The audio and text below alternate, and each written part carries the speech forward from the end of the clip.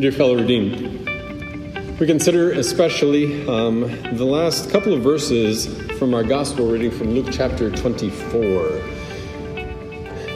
And here we are, the fourth of the 5 great festivals of the Christian year. This entire first half of the church year, culminating this coming Sunday with the day of Pentecost, began all the way back in the 4 weeks leading up to Christmas, that first festival. Christmas, when we in heart and in mind return again to the manger and see this tiny little red baby, newly born, as he grasps for his mother. The second festival, that of Epiphany, as the Magi, we don't know how many, but at least 3 and probably more, as the Magi bring to him gifts that are fitting for a king, and they kneel before this little child, this toddler perhaps, and they recognize him for the exact person, the exact thing that the scribes, the Pharisees, and Herod himself both ignore and dread. And as the season of Epiphany progressed, we saw him stand in the Jordan River, baptized by John to fulfill all righteousness. Because this one who was born there at Christmas was not one who came to be separate and distant, but he came to be Emmanuel, God with us. And so he stood in the same muddy waters that were still soiled with the sins of those who stood before him. And the heavens opened. This is my beloved Son. As the water from John's hand dripped off his head, there Jesus left the Jordan River. And we hear again during the season of Epiphany how he revealed his glory. He revealed his glory in miracles as he joined hands and he rejoiced with those at the wedding at Cana, as he revealed his glory in miracles such as raising the daughter of Jairus, taking her by the hand and saying, "Little girl, I say to you, get up." As those very hands made mud in the dirt that he might put it on the eyes of the blind man and say, "Go to the pool of Siloam."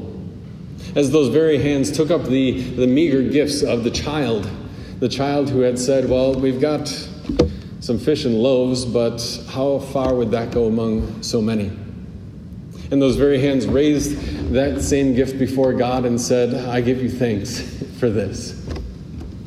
As Jesus revealed his glory in word and in deed, he would gesture to the birds of the sky, and he would point out the fishermen at the seashore separating the fish that they had caught in their nets. And he would rebuke those who had said, not right now, the teacher is busy, and besides, he doesn't want to deal with little children because they're slobbery, slimy, and maybe need a diaper change. Or at the very least, they're a little unruly. And he brushed the crowd aside and welcomed the children, even taking a little child onto his knee and holding up that child, at least figuratively there, sitting on his knee, as an example of faith. That if anyone does not receive the kingdom of God as if he or she were a little child, then they are not a part of it. As the hands of Jesus would gesture and reach out to touch those who were ostracized from society by their sin or by their disease, the same hands that would reach out to Levi saying, "Come, follow me," the hand that would reach out to touch the leper, the hand of Jesus. And that was kind of the whole season of Epiphany, and you could unfold that, and we'll talk about that more, I suppose, this summer. And then you see, shortly after Epiphany, we hear about the feet of Jesus as they walked out to the temptation in the wilderness on that first Sunday after Transfiguration, after he had come down from the Mount of Glory, and he walks down into the valley of Lent. And his footsteps took him to the very purpose, the very place, the very reason why he came, to be entering through the gates of Jerusalem on Palm Sunday, along with all the other Passover lambs, to ride on a donkey and be acclaimed by the crowds as the one coming in the king as David was, to stand before Pontius Pilate, having washed his own disciples' feet the night before, to stand on trial and then to carry his own cross, and those hands and feet nailed to that cross.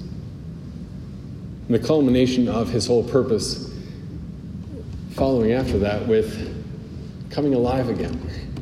Coming alive again very early on Easter Sunday, and in body and soul, walking, descending, going, visiting the realm of the dead in hell. That place that was created by God to be a place of punishment for those who had rejected him. And he spoke. He didn't simply think, but he spoke. He spoke as one who had come alive again, as visual proof that human beings, body and soul, are able to inhabit the afterlife. And he spoke the exact same promise, the exact same word that we rejoice in today. I don't know the exact words that he used, but it's the same content. That Jesus Christ has been raised from the dead, and therefore those who trust in him are not put to shame.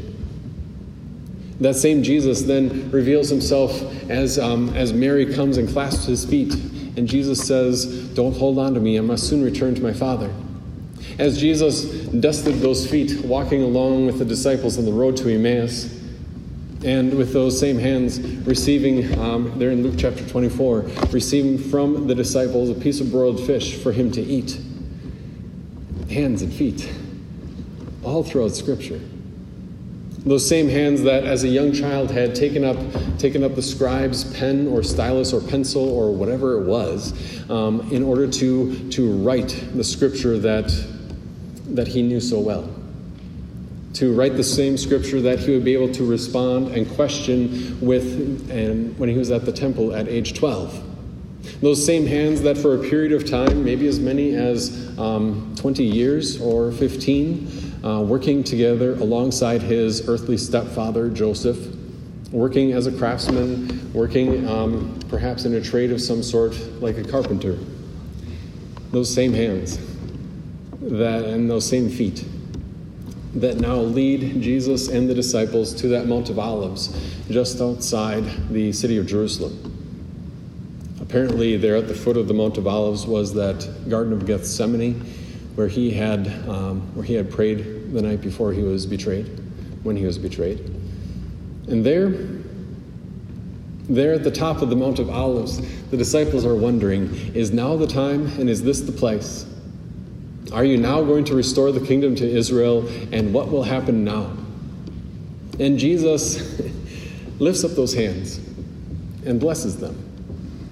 And he rises up into the sky visibly before their eyes until a cloud hides him from their sight. And it's almost like the bookend for the middle section of Scripture. Not going all the way back to the Garden of Eden, but maybe starting with God's word to Aaron, the high priest, that this is how you are to bless my people.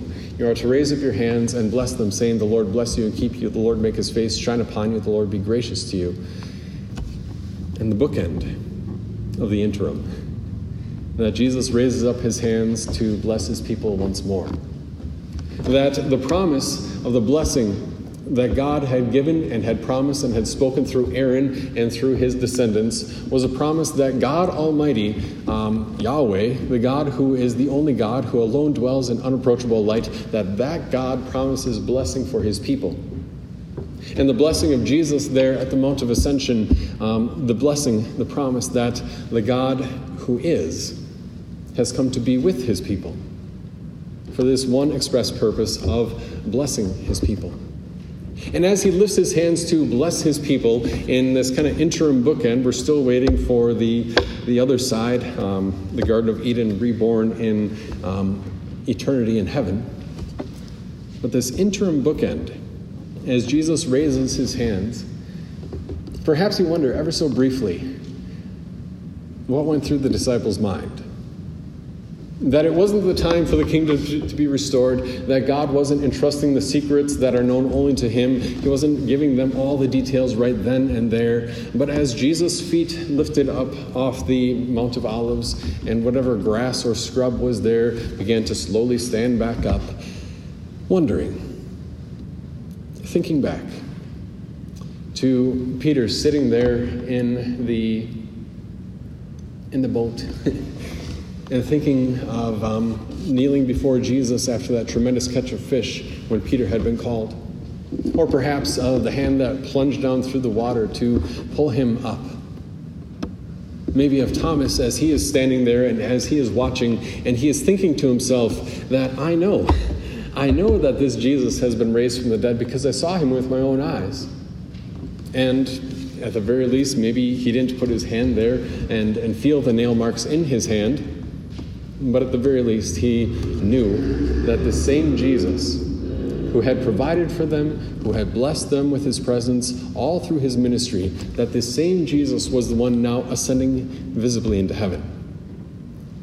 And it's shortly after, as he begins his ascension, that a cloud comes and hides him from their sight. The same sort of cloud that would fill the tabernacle, again thinking back to the Exodus in the time of Aaron, that would fill the tabernacle to demonstrate that God was there. The same sort of cloud that would go before them and behind them to lead the way and to protect the way. The same sort of cloud that would fill the temple, Solomon's temple, when it was dedicated, to prove that God had put his blessing and his dwelling upon that place. Now that same sort of cloud finding its mirror image in the cloud that hides him from their sight. Because Jesus ascends. And as he ascends, the cloud isn't, it's not as though, Jesus then takes off like a rocket to heaven itself. But that he ascends so that you and I would have certainty that he is with his church to bless his people. That he is with his people to bless his church. That if Jesus had not visibly ascended, you and I might wonder, well, Jesus isn't in Toledo tonight, but I hear he's coming through in 2 weeks. Hopefully I get a spot. Jesus might be over on the other side of the world right now. But ascending visibly into heaven, we know that his work is done. And yet he is the one who fills all things. That he is the one who never gave up his omnipresence as God, and yet he ascends visibly so that you and I won't go looking for him, but rather find him exactly where he has promised to be. In that promise before he left of, I am with you always to the very end of the age, and that promise that is more specific and localized even in the sacrament, where he says, take and eat, this is my body, and this is my blood. And the only thing left for him to do after that ascension, obviously his work still continues until this day, but after that ascension, as we'll celebrate on Sunday, he sends the Holy Spirit exactly as he promised. And still, even today, he intercedes on your behalf and mine with those same nail-scarred hands and feet, interceding to bless his people. And what a day. This ascension is proof that this Jesus, who now has all authority in heaven and on earth, who, as we confess, is seated at the right hand of the throne of God, that he isn't confined there as if he were locked up in heaven, but that this Jesus is present everywhere to be with his people exactly as he promised. To be with his people here, exactly as he promised. That Jesus still does the exact same thing that he had done during his ministry. That he dwells among his people, that he uses his hands and his feet to bless his people, and to bless his people in a very real, visceral, bodily way. So that even in a sense, that when Pastor says your sin is forgiven, when Pastor says take and eat, that it's not really, I mean it is, but by the authority of Jesus, it's not just Peter Hagen standing here and saying, well, I hope your sins are forgiven. It's as if the voice of Jesus right there is saying your sin is forgiven. It's not as if Peter Hagen is saying, well, good luck with this, have something to eat and something to drink, by the promise of Jesus.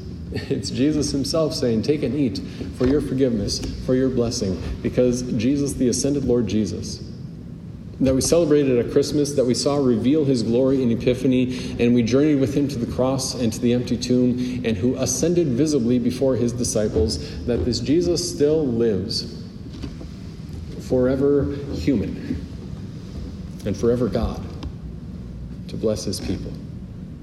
Amen.